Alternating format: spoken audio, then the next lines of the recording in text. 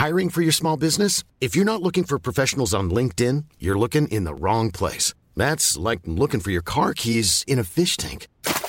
LinkedIn helps you hire professionals you can't find anywhere else, even those who aren't actively searching for a new job but might be open to the perfect role. In a given month, over 70% of LinkedIn users don't even visit other leading job sites. So start looking in the right place. With LinkedIn, you can hire professionals like a professional. Post your free job on linkedin.com/people today. Burrow is a furniture company known for timeless design and thoughtful construction and free shipping, and that extends to their outdoor collection. Their outdoor furniture is built to withstand the elements, featuring rust-proof stainless steel hardware, weather-ready teak, and quick-dry foam cushions. For Memorial Day, get 15% off your Burrow purchase at burrow.com/ACAST and up to 25% off outdoor. That's up to 25% off outdoor furniture at burrow.com/ACAST.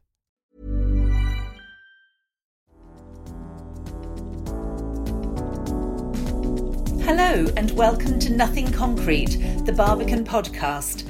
I'm Angie Smith, theatre and dance producer at the Barbican, and I'm here to introduce another fascinating conversation from our Inspired series, where we ask an artist to invite someone who's influenced their creative lives to share the stories behind their connection. In this episode, the London-based artist Jamie Hale and award-winning comedian Hannah Gadsby. Jamie is a curator, poet, writer, performer and director, and is an expert in disability health and social care policy. They first performed at the Barbican as part of Transpose, a showcase that shines a spotlight on the talents of trans artists and their allies. They then later developed a solo show, Not Dying, through our Open Labs programme. This was performed in the Pit as part of Cryptic Pit Party, a mixed bill of work by disabled artists, which they also curated. They've also performed at the Tate Modern and the Lyric Hammersmith and were part of the Grey Eye Ensemble. Hannah Gadsby is an award-winning comedian, writer, actor and TV presenter from Tasmania, Australia, with a comedy career spanning over a decade. Her 2017 stand-up show, Nanette, won the award for Best Comedy at the Adelaide, Melbourne and Edinburgh festivals. It toured internationally and went on to have an Emmy Award-winning Netflix special. Hannah's 11th solo show, Douglas, received widespread critical acclaim, selling out the Royal Festival Hall in London, the Opera House in Sydney and the Kennedy Centre in Washington, D.C., and was yet another Emmy-nominated Netflix special. Over now to Jamie and Hannah. My name's Jamie Hale and I'm a poet, storyteller, sometimes comedian who did a show at the Barbican called Not Dying, which was about not dying. And when I was asked by the Barbican to think about an artist whose work had really inspired and shaped my own, the first person who came to mind was Hannah Gadsby, whose construction of narratives of trauma and humour in Nanette really helped me think about how I would approach talking about my own experiences of coming very close to dying and then not, and of having what felt like quite a tight prognosis that then became a lot more open. Having been so influenced by Nanette, being able to speak to Hannah Gadsby was a great opportunity because I wanted to think about the things that we had in common in terms of turning trauma into art, being disabled and or neurodivergent, and how it is to be an artist who is not what the arts worlds we're moving in see as normal, and what it means to create work from that perspective.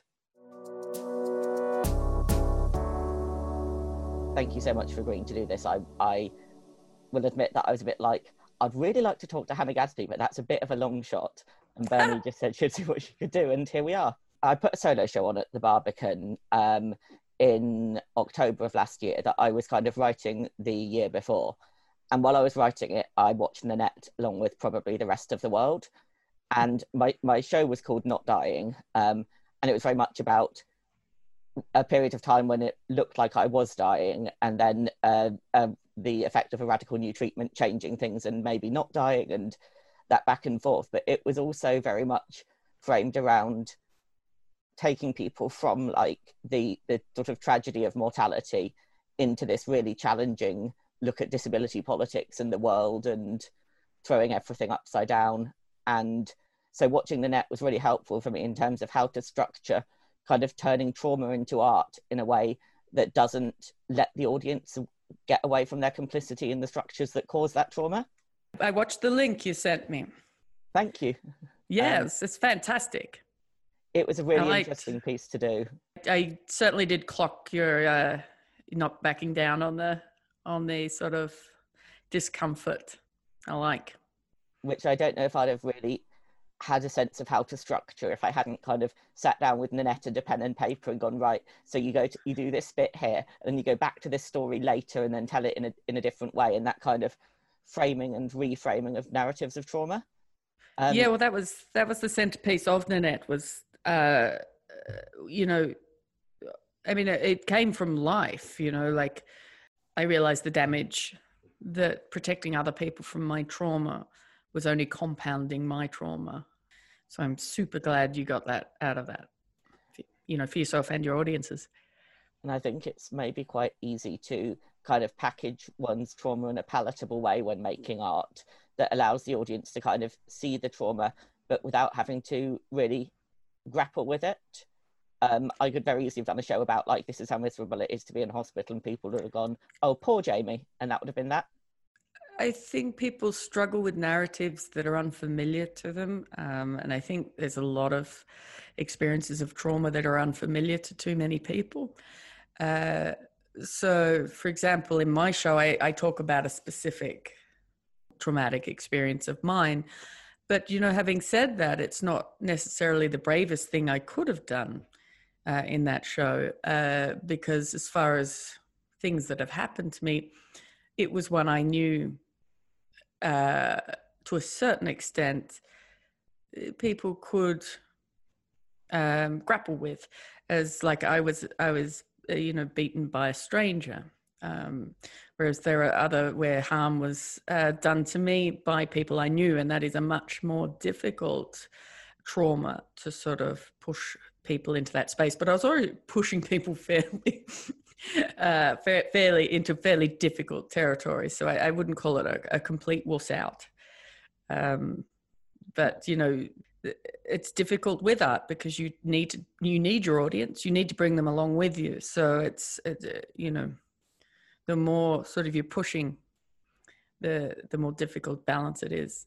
Yeah, I found that I had to tone down some of the more angry sections of my show because sort of early feedback was that I was slightly losing my audience because they were either feeling like, we're already doing the work, why are you yelling at us for doing the work?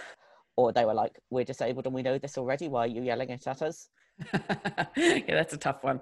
I think, you know, that the process of creating a show like that helps you, and it certainly helped me process my anger to a certain extent, because you're learning, you know, to share it. And in that process, you really learn the bounds of what other people can take, what you have to do in order to, you know, put stuff out in the world. You know, I did in that show quite a lot of protecting, or just sort of the shape of the show, the structure of the show had to, you know, was so carefully constructed both to protect myself and my audience, particularly people who could be triggered by the subject matter I was talking about. It was a sort of a reaction to people complaining about being triggered. And in order to tackle that, you have to, you know, talk about triggering subject matter. And one of the goals I set out, or one of the questions I was asking in that show is it possible to take these things head on and not do further damage to vulnerable people? Also bring attention to it in a way that people who, you know, often when you're talking about things that are difficult, people will do anything not to engage with it. So that, you know, so I had to create a show where it was impossible for people to back away, but also not, you know, not do further damage or traumatize people who don't need that. It's a really difficult line, I guess, also because you're speaking to lots of different audiences, and you'll have had the people that followed you for a long time, and then all of the new people who, I mean, like myself, discovered you through the net. I came to see Douglas by escaping from the hospital. I took my drip with me and just sat in the corner of the Royal Festival Hall like, I'm not going to miss this. Wonderful. I'm so glad you got to come and see it. Yeah, because being in the room is special. Like it's one thing that you know, having it out on Netflix brings it to, you know, such a broad audience I'd never physically be able to perform to, but I still believe in the power of public performance, being in a room, experiencing something with a group of strangers. I think there's something very powerful in that. And with triggering material and navigating it, so someone came up to me after one of the performances of Not Dying and was like, you know, all of the material about death, that was really upsetting. And I sort of sat there like, you came to a show called Not Dying and then were upset that I talked about death. I don't have a lot of sympathy for people who are triggered by death because, you know, it is really what's going to happen. Like, I just don't but that's, you know, my particular brutal point of view, I think. It's just like, you know, why aren't we talking about dying more? We're all going to, like, we need more language around it. We actually need, you know, I mean, I'm not suggesting it's just throwing it in people's faces, but I really don't think we have enough constructive dialogue around death. No, and I think that does a lot of people a disservice in terms of then not having language to describe their own experiences or not having the confidence to describe those experiences because it's such a taboo subject. I was also like, when you've been making art out of trauma, how have you avoided being consumed by the trauma in the making of the art, or have you not been able to avoid that? I don't think it's quite possible to avoid the trauma in it, but you know, trauma is insidious and it affects your day to day. It affects, you know, if you can't get free of it, then it's, you know, not performing it isn't going to help. Like, because it's sort of really, and I think more people are walking around with unacknowledged trauma than they understand. Like, people watch a show like mine and probably think they don't have trauma in their life, and I would beg to differ. I think there's a lot of trauma just everywhere. I see it everywhere. You know, and I think part of the issue is people think that only extreme experiences should register trauma. And I just don't subscribe to that at all. I think it's difficult when one's had both the extreme experiences and also experiences that will be kind of not necessarily seen as having been as extreme, and what ends up marking you isn't necessarily the extremity of the experience. Yeah, sometimes I think it's the little micro traumas that can weigh you down. I think where the sort of trauma or issues that you have that in order to get over them doesn't seem superhuman. I think that's, you know, I think people, in order to acknowledge or understand the narrative around trauma, they really want to hear something that is, you know, really something they can't imagine having to go through, which makes it really difficult to talk about traumas when, you know, especially when you go, this little thing wrecked me. Yeah.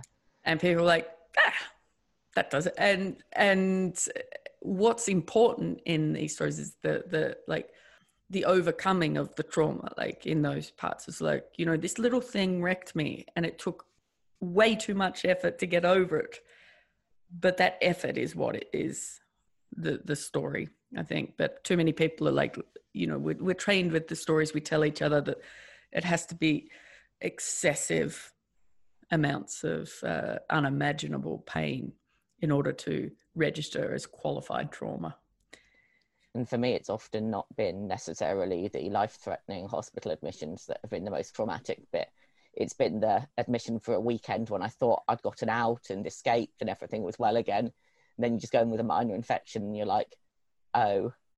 So I think it's also the traumas that disturb our perception of our realm of safe within the world, that even if we've experienced massive traumas, it's the ones that come into spaces maybe that we thought we were okay in, whether that's walking down the street at night, but you're in a familiar space, or in your own home. I feel like it's those ones, for me at least, that have been the most significant. I believe that's kind of what trauma is feeling unsafe.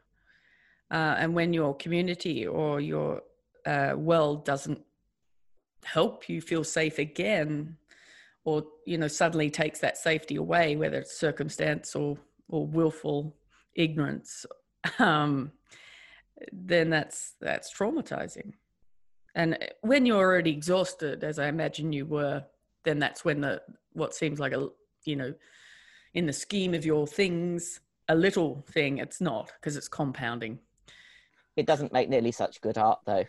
No, true. No, it doesn't. It doesn't. I guess that's the challenge. It's fine, for me at least, it's been choosing the traumas to turn into art that are either that will work best as art, as well as... I could argue with you on that, because if you're a straight, white, middle-class European situation, then the tiniest of traumas people find really thrilling. Like, there's so many stories of like, oh, my girlfriend left me. And like, I just don't feel sad, mate. But they get films after films after films. So, you know, that's the training of the audience as opposed to, you know, anything else. And I guess also the audience you're expecting, because I think with Nanette, is it fair to say that you suddenly got quite a lot of different audiences? I don't know, had you had those audiences prior to Nanette, or? Yeah, look, I had a fairly broad audience I'd been building up over the years in my stand-up career, but it wasn't a huge audience. But I had a fairly, you know, as queer as I situated myself and felt, it wasn't, you know, I'd get a few mums and dads in there, you know.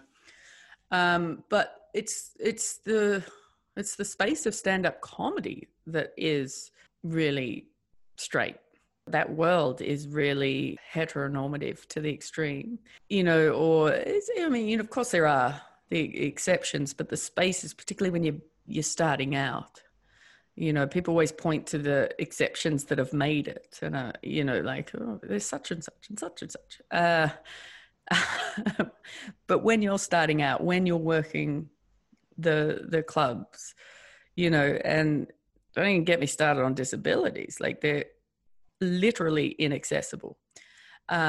Just on my experience of, you know, having undiagnosed autism, those spaces were hostile, and I had no idea really why. I didn't understand the way I was, you know, processing the world. But yeah, you know, so it's all the things that make it fairly, you know, hostile environments. I suppose I kind of came up through trans art spaces and disability art spaces. I was very used to speaking to an audience that was, at least in theory, sympathetic to my message. Like, in practice, very few gay spaces are actually accessible, but sort of queer people at an event at the Barbican would at least like to think that they're doing the right thing, even if when they actually examined things, they weren't at all. And with Not Dying, while it was as part of a disability arts showcase, I got, I think, probably a lot more non-disabled people there than I'd anticipated, and realised that I was trying to reach two very divergent groups with the same message. It's really a hard thing to do, but that is the power of storytelling. You know, telling a story means that you can invite people in. And what's extraordinary to my mind about the response to Nanette was the diversity of people and experiences that found their way into finding something of worth from that show. Because when I wrote it, it was really angry, and it was meant to alienate people, because I just had enough of accommodating. Hiring for your small business? If you're not looking for professionals on LinkedIn, you're looking in the wrong place. That's like looking for your car keys in a fish tank. LinkedIn helps you hire professionals you can't find anywhere else, even those who aren't actively searching for a new job but might be open to the perfect role. In a given month, over 70% of LinkedIn users don't even visit other leading job sites. So start looking in the right place. With LinkedIn, you can hire professionals like a professional. Post your free job on linkedin.com/people today. Burrow is a furniture company known for timeless design and thoughtful construction, and free shipping, and that extends to their outdoor collection. Their outdoor furniture is built to withstand the elements, featuring rust-proof stainless steel hardware, weather-ready teak, and quick-dry foam cushions. For Memorial Day, get 15% off your Burrow purchase at burrow.com/acast, and up to 25% off outdoor. That's up to 25% off outdoor furniture at burrow.com/acast. Hey, Dave. Yeah, Randy. Since we founded Bombas, we've always said our socks, underwear, and T-shirts are super soft. Any new ideas? Maybe sublimely soft. Or disgustingly cozy. Wait, what? I got it. Bombas. Absurdly comfortable essentials for yourself and for those facing homelessness. Because one purchased equals one donated. Wow, did we just write an ad? Yes. Bombas. Big comfort for everyone. Go to bombas.com/ACAST and use code ACAST for 20% off your first purchase.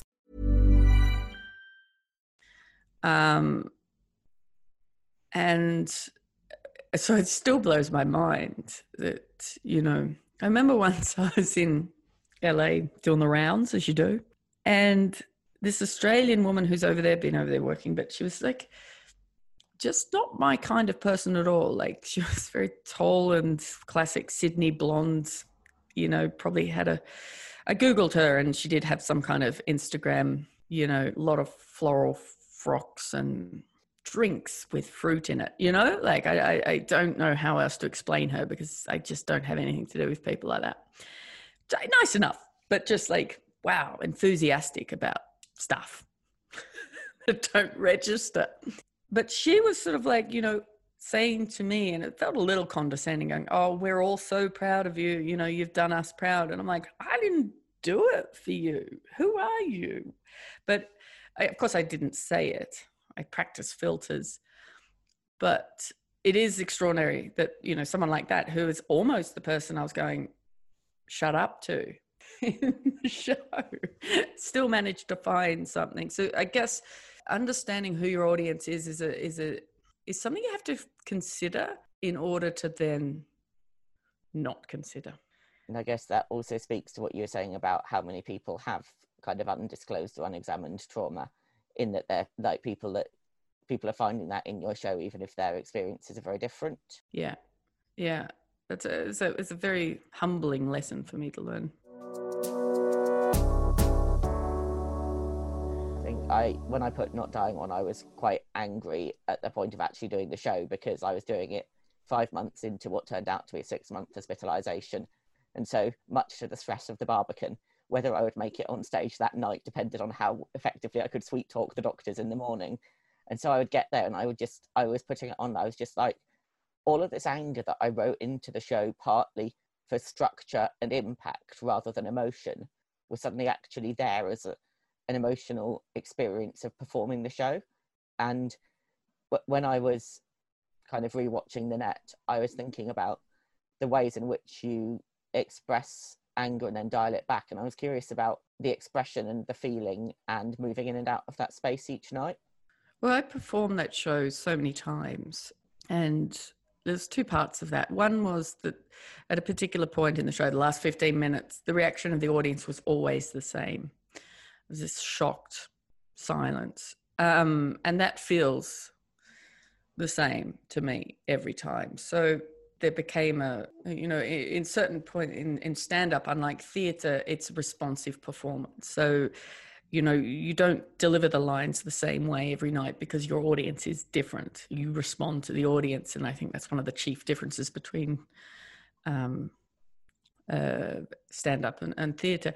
So doing that as a stand-up comedian was incredibly difficult, because my gut, my instinct, and that not just an instinct, it's how, it's my skill set. It's what I do. It's like when there's extreme tension, I know how to break it. And when you're working as a comic, you really want that tension. So then you can smash it through with a punchline. And so what was really difficult for me was not breaking that tension. So that in itself sort of built me up, this level of sort of, fear, I guess. And it never did, it just didn't ever not affect me to talk about those things in front of strangers. Every time I was leading up to the real punch, we'll call it, is that, I was scared. I was scared because, in the early phases of the show, I did get heckled.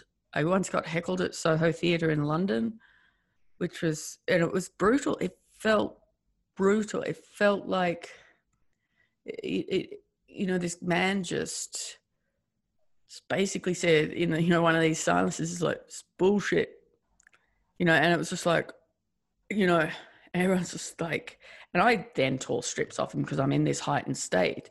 It was just awful. So that happened a few times, enough for me to feel genuine fear going into the show, but not enough for me to stop doing it, to know that for most of the times it worked.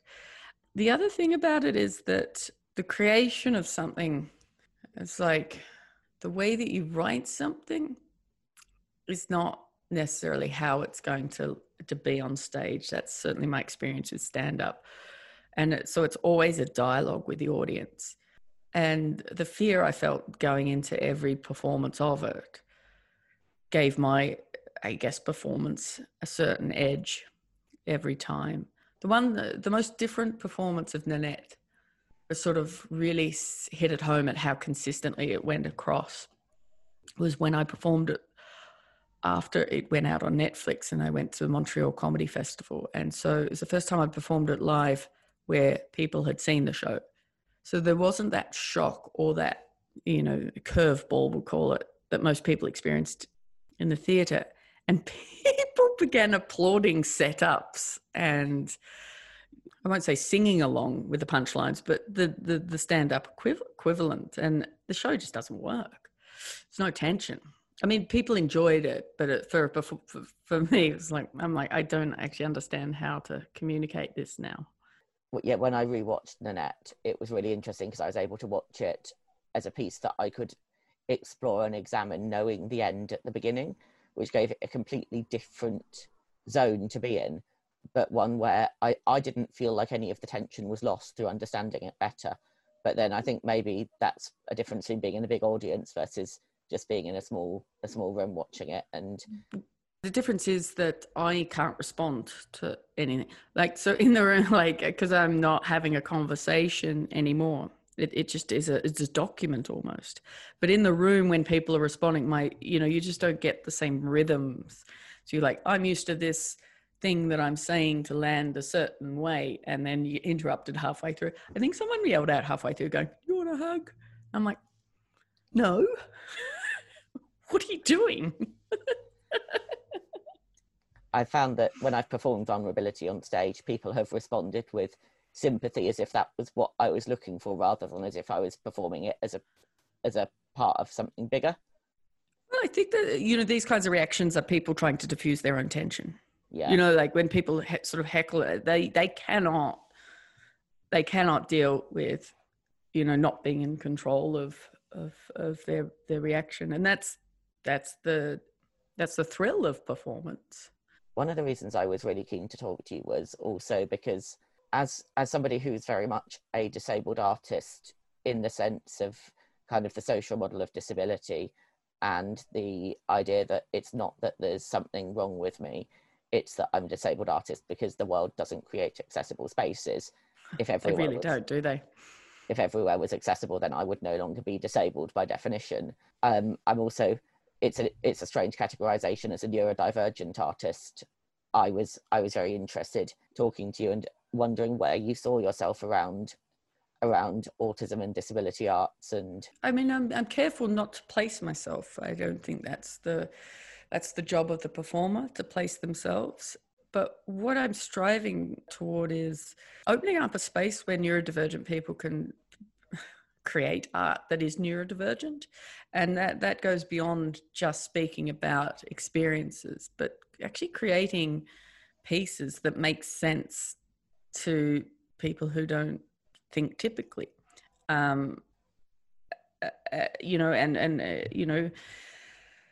It's a really difficult space, because often our understanding of, particularly autism, is through,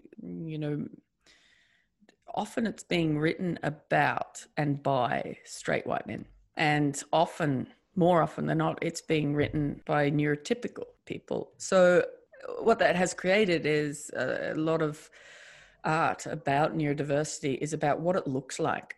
It doesn't look like what people think it looks like, because it's an experience. It's the way you bring the world in, process it, and then turn it back out in the world. And to witness neurodiversity is to witness difference.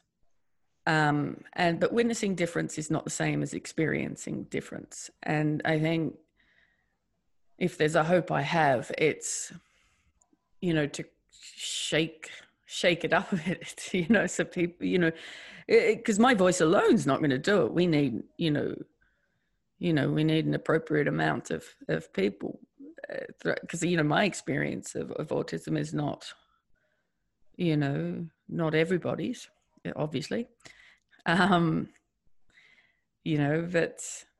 I mean, the reaction from people who don't want to like me has been interesting. I've been told all sorts of different ways that I cannot possibly have autism. And usually it's because I am not Dustin Hoffman. Pretty much. I mean, if they're of that age. I've even been told that I'm too fat to have autism. That's my favorite. I'm obsessed with that. This is possibly the most confused face I've ever pulled. Isn't it stunning? It's a stunning thing to say to someone. So much in every to sense unpack. of that word. So much to unpack. The implication being that they've reached out in order to let me know that they don't want me to have autism, which is an interesting impulse, first and foremost, in a way to silence me by not allowing me into a group of people who are silenced regularly. So it's kind of incredible. I guess to me, kind of coming up through the disability arts movement, I've encountered a lot of great autistic artists within that. And I was wondering, because for me, it was really incredible to see somebody autistic who was as successful as you, because it kind of said to me that you can experience a lot of access barriers and still become very successful as an artist, which is something I'd worried about a lot. And I wondered about the kind of access barriers you had faced as an artist. Well, I think I often wonder how differently my experience would be if I'd have understood that I had autism. I think there's this sort of push and pull thing that went on, in that I put myself repeatedly into situations and life, trajectories that are really unfriendly for me. Really would, so I'd go, the pattern of my touring schedule would mean that for 3-4 months of the year, I'd be incapable of doing anything, not just performing, but even self-care. So it'd be this spin cycle of exhaustion. So I do the Edinburgh Fringe Festival, but that cost me 3 months of my life of being a functional human. But that's not just the world I was in, but the way that I prepared myself was insufficient, because I didn't understand that the world is physically overwhelming and exhausting to me. I just thought that I was lazy or fragile-minded or something like that. But, so there's that question there. So there are hostile, and I probably would have navigated them differently had I understood. Now I understand that I need time before, after, any kind of interaction. But then once you understand that, you can't actually maintain a career like that. You've got to, there's not a lot of allowance for time and space. And that even creeps into the more successful you are. I've experienced kind of incredible success of late. It's mind-blowing. But there's this, the pandemic was the only thing that sort of stopped me. So it's I tried to create space around, I can't do anything. I need a rest. I'm exhausted. But even when you try and put it down in terms of like, no, I cease to function. My brain stops working. I stop being able to speak. People don't actually hear that. They don't want to hear that because they can see you speak and they can see you in a social situation. And so they go, no, you're lying. Whereas because they don't see it. I still struggle with that. And I don't suppose that that'll change soon. Like I just don't. The one wonderful thing that success has given me is a little bit of financial security, which helps me make better decisions. Because money helps when you have a disability. It really helps. It allows you to take the time you need because you know that you're not going to then be unable to make rent or pay your bills or whatever. And it gives you choice.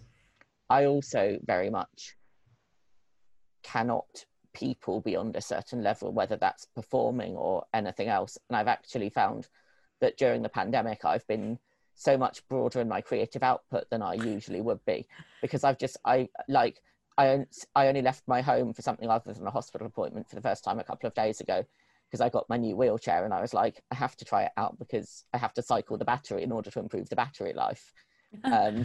Which was definitely an excuse, and I'm definitely sticking to it. But it was great to start getting out again.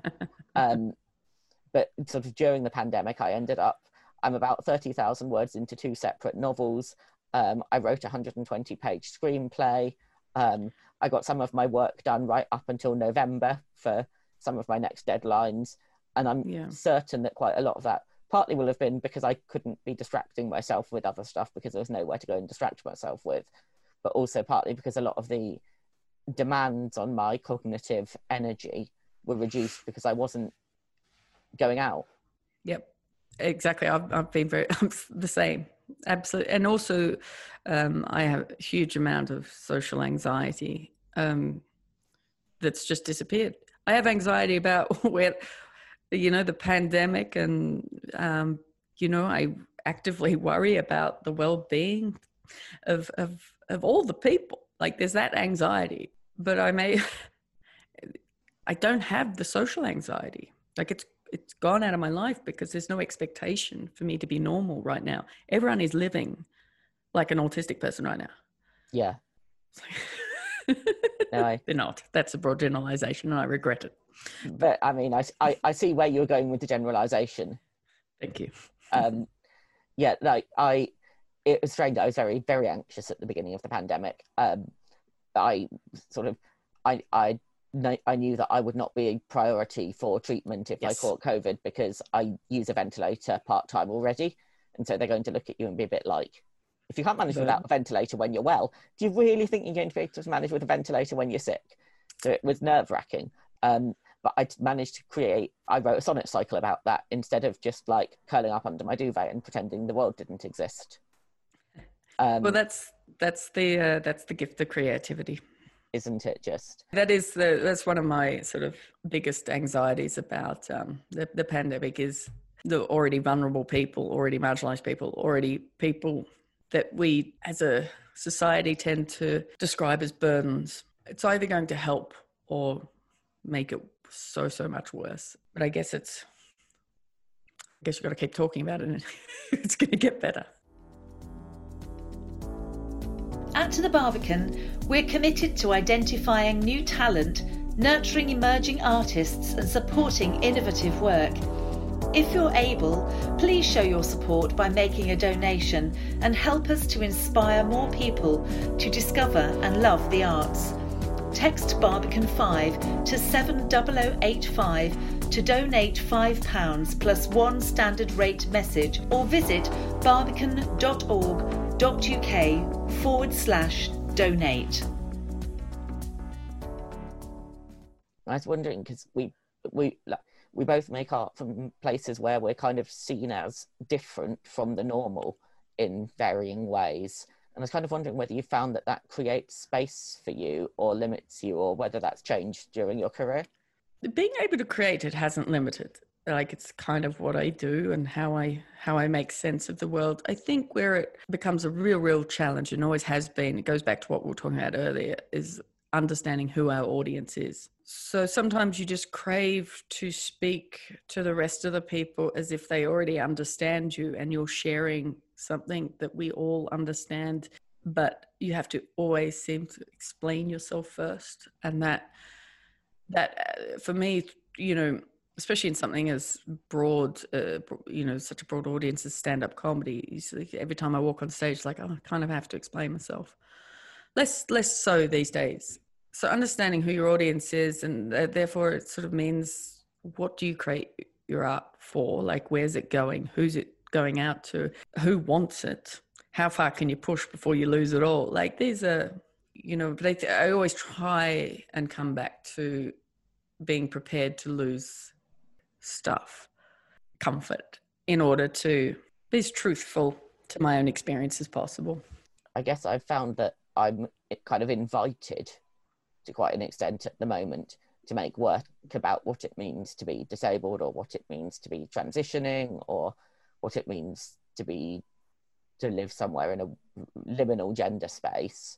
But I feel like if I was like, okay, cool, I want my next show to be about hill walking or whatever. No, you don't get that. No, you don't. It's really frustrating. Is they're like, oh, you have this experience, therefore these are the only ways you can plug into the rest of the world. I think, you know, like, as soon as, you know, you're this, you get this platform for this reason, and that's the only way. Hopefully that won't always be the case. It might not be in my lifetime, but, you know.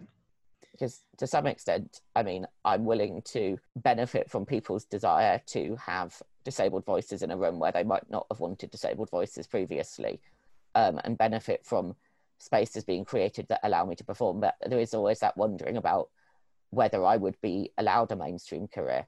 And one of the things I struggled with before I got my break at the Barbican was the fact that I couldn't do what you would usually do in terms of like upstairs room at bars and tiny open mic nights and like performing to audiences in a cellar, because it was only the big enough spaces that could accommodate me.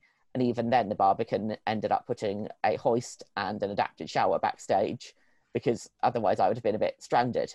And you're not going to get that in your little local club. So it's, how does one become a mainstream, for lack of a better word, artist?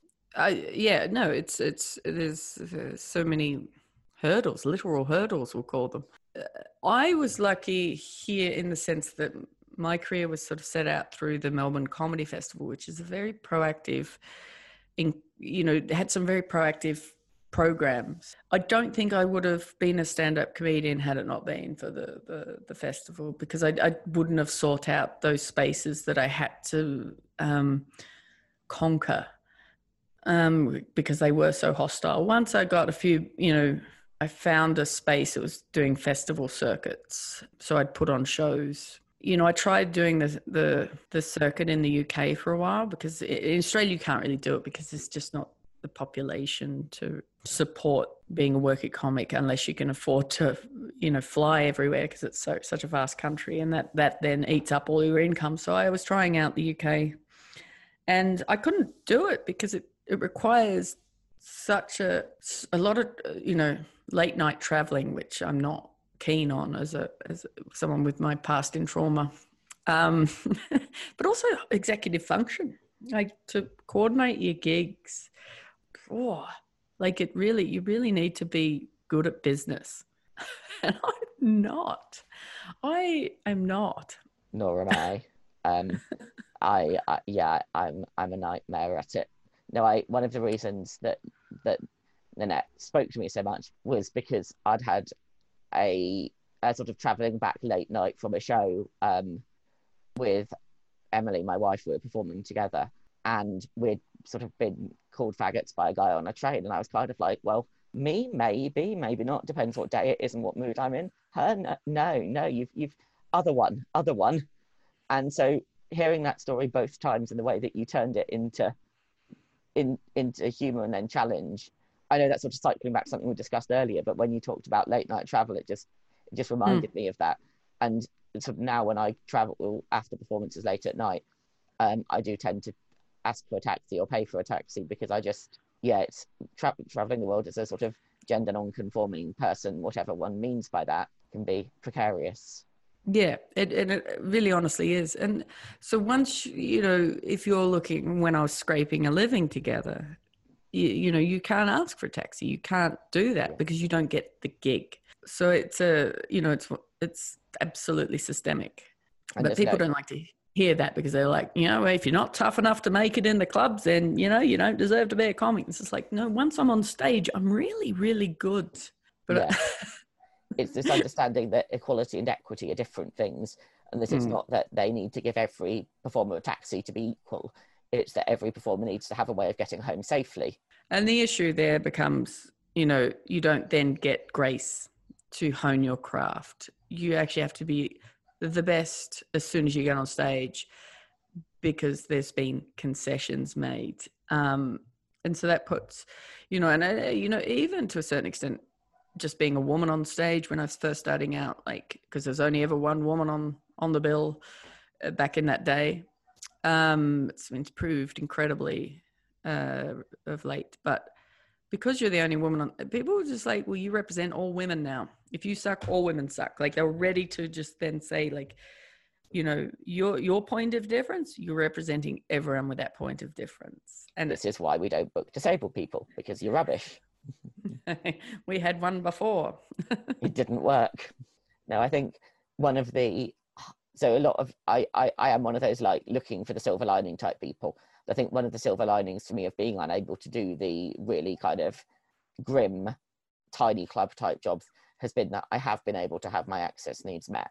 That I kind of started out doing poetry performance at a trans night curated by CN Leicester called Transpose, which was at the Barbican by that point, and meant that like I was able to, I didn't necessarily ask for a taxi, but I asked to make sure there was someone backstage with me who'd be traveling back with me or whatever.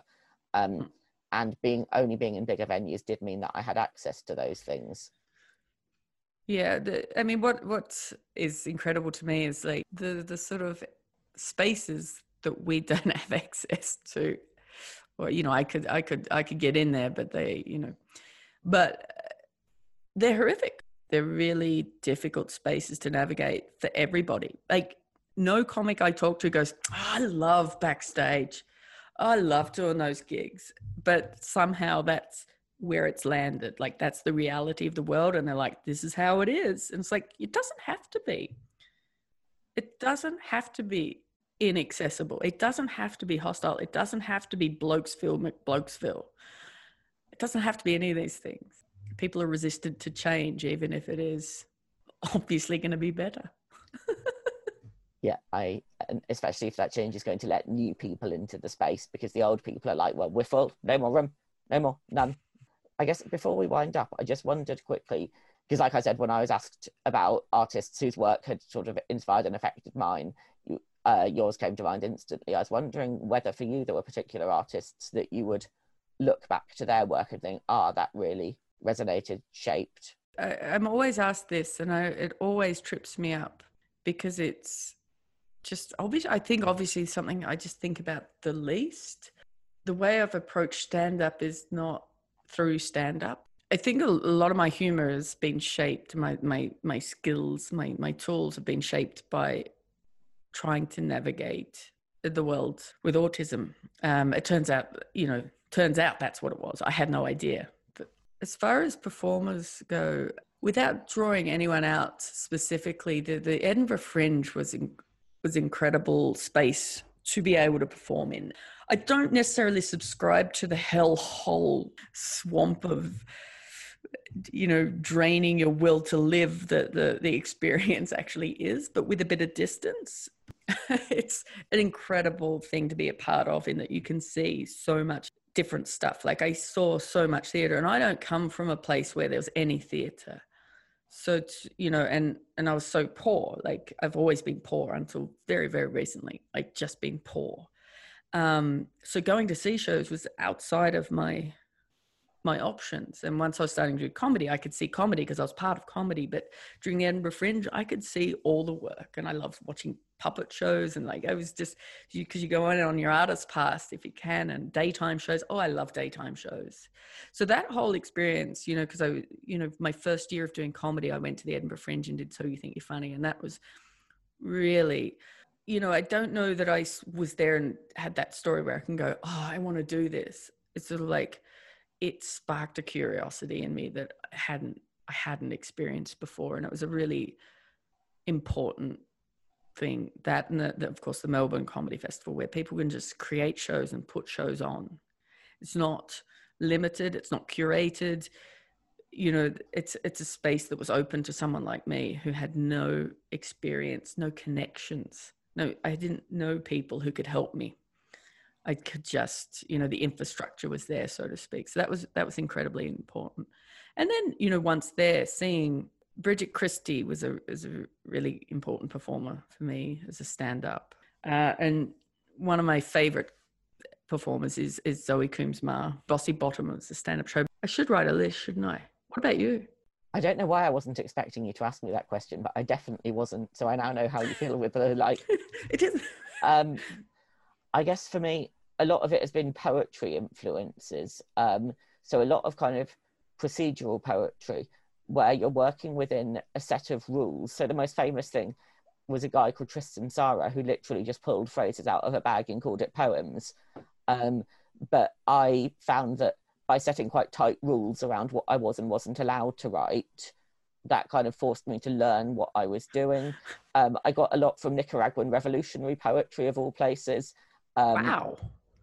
AIDS poetry, reading about how people grapple with mortality in a confrontational way was what kind of got me started. And I was performing poetry as sort of poetry sets, not kind of performance poetry really, but poetry readings. And then that was through CN Lester, who's been very much a kind of mentor to me. They wrote a book called Trans Like Me, which was really brilliant. And then through that, I kind of got into spaces where I was working with things like directors, and then that inspired me to start looking at how I shaped work. So it wasn't so much that there were individual artists as that at each stage I worked with, or once I was at the Barbican, it'd be a lighting designer, and then I'd have to think, how do I want my show to look? And that would force me to start considering the visuals. And then at some point, a producer at the Barbican said I should apply for their residency and try and turn my work into a solo show. So I did. And then that was kind of how that happened. That's you've just described also how most people dig themselves out of trauma. It's just like it's a mosaic of grasping, really. So that's kind of a great way to view inspiration. Maybe that's why I struggle to just put it down to one person, because I know there's so many different experiences that and seemingly unrelated to what I do. Yeah, or I'll read a poem and catch a phrase, and then 3 months later I'll have written a poem that was inspired by that phrase, and I won't even have realised it because it was 3 months ago. I don't remember the context this came about, but people were talking about what helped people get out of a deep state of depression. I believe it was a podcast, because I wasn't involved in the conversation, but it made me think about a moment that did it for me. And for me, what it was is like I'd ordered something online, and it was just a thing for a little fad I was going through. And then by the time it arrived, I was no longer doing that thing, but they were clamps. And it's this box full of clamps that I didn't know then, I don't know now. Like, what did I want these clamps for? But I had this box of clamps as a nice reminder of that's what actually made me laugh for the first time in about 6 months when I got those. And that's what jumpstart out of a very deep funk I'd been in. Deep funk makes it sound funner than it was. It does, doesn't it? Mm-hmm. Yeah, I once read a theory by a depressed physicist which said that what he did was every time he chose to do something, he clicked his fingers. I can't click my fingers, so I was like, this isn't going to work for me. But I realised that the finger clicking wasn't an essential part of the experience. It was more that you did something to mark it. So he's like, if you're so depressed that all you can do is open your eyes, choose to open your eyes and then mark it by clicking your fingers. And that as you notice yourself making all of these little choices, you start to feel like you've got more control over your life again, which helps you get more control over your mood.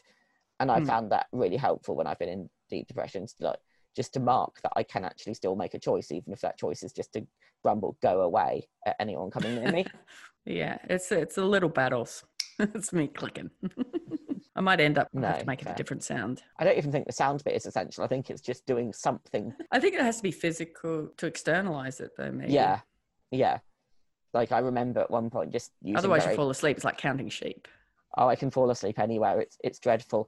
With the second night of Not Dying, I was on stage, and I start the show on stage, and suddenly my support worker in the wings realised that I'd fallen asleep on stage while the audience was filing in. And she was a bit like, how am I going to wake up my performer? But luckily the Barbican's like pre-show announcement woke me up. Nerves must inspire you in a roundabout way. I think it's ventilation and breathing. If I'm still for too long, I don't breathe very well. But it was a bit like, I was like, I need to make sure that I don't start my shows asleep on stage, because that's not going to bring me into the right mood. Or the audience. How long will they sit there watching me sleep before they're like, hang on? That's performance art. Thank you so much. This has been a really, really interesting discussion. It's been wonderful to talk to you. I've learned. As have I.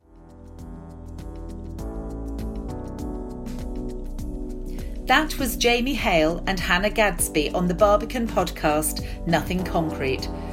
Next week, Dickie Bowe, an actor and winner of the Oxford Samuel Beckett Theatre Trust Award, best known for breathing new life into lip syncing.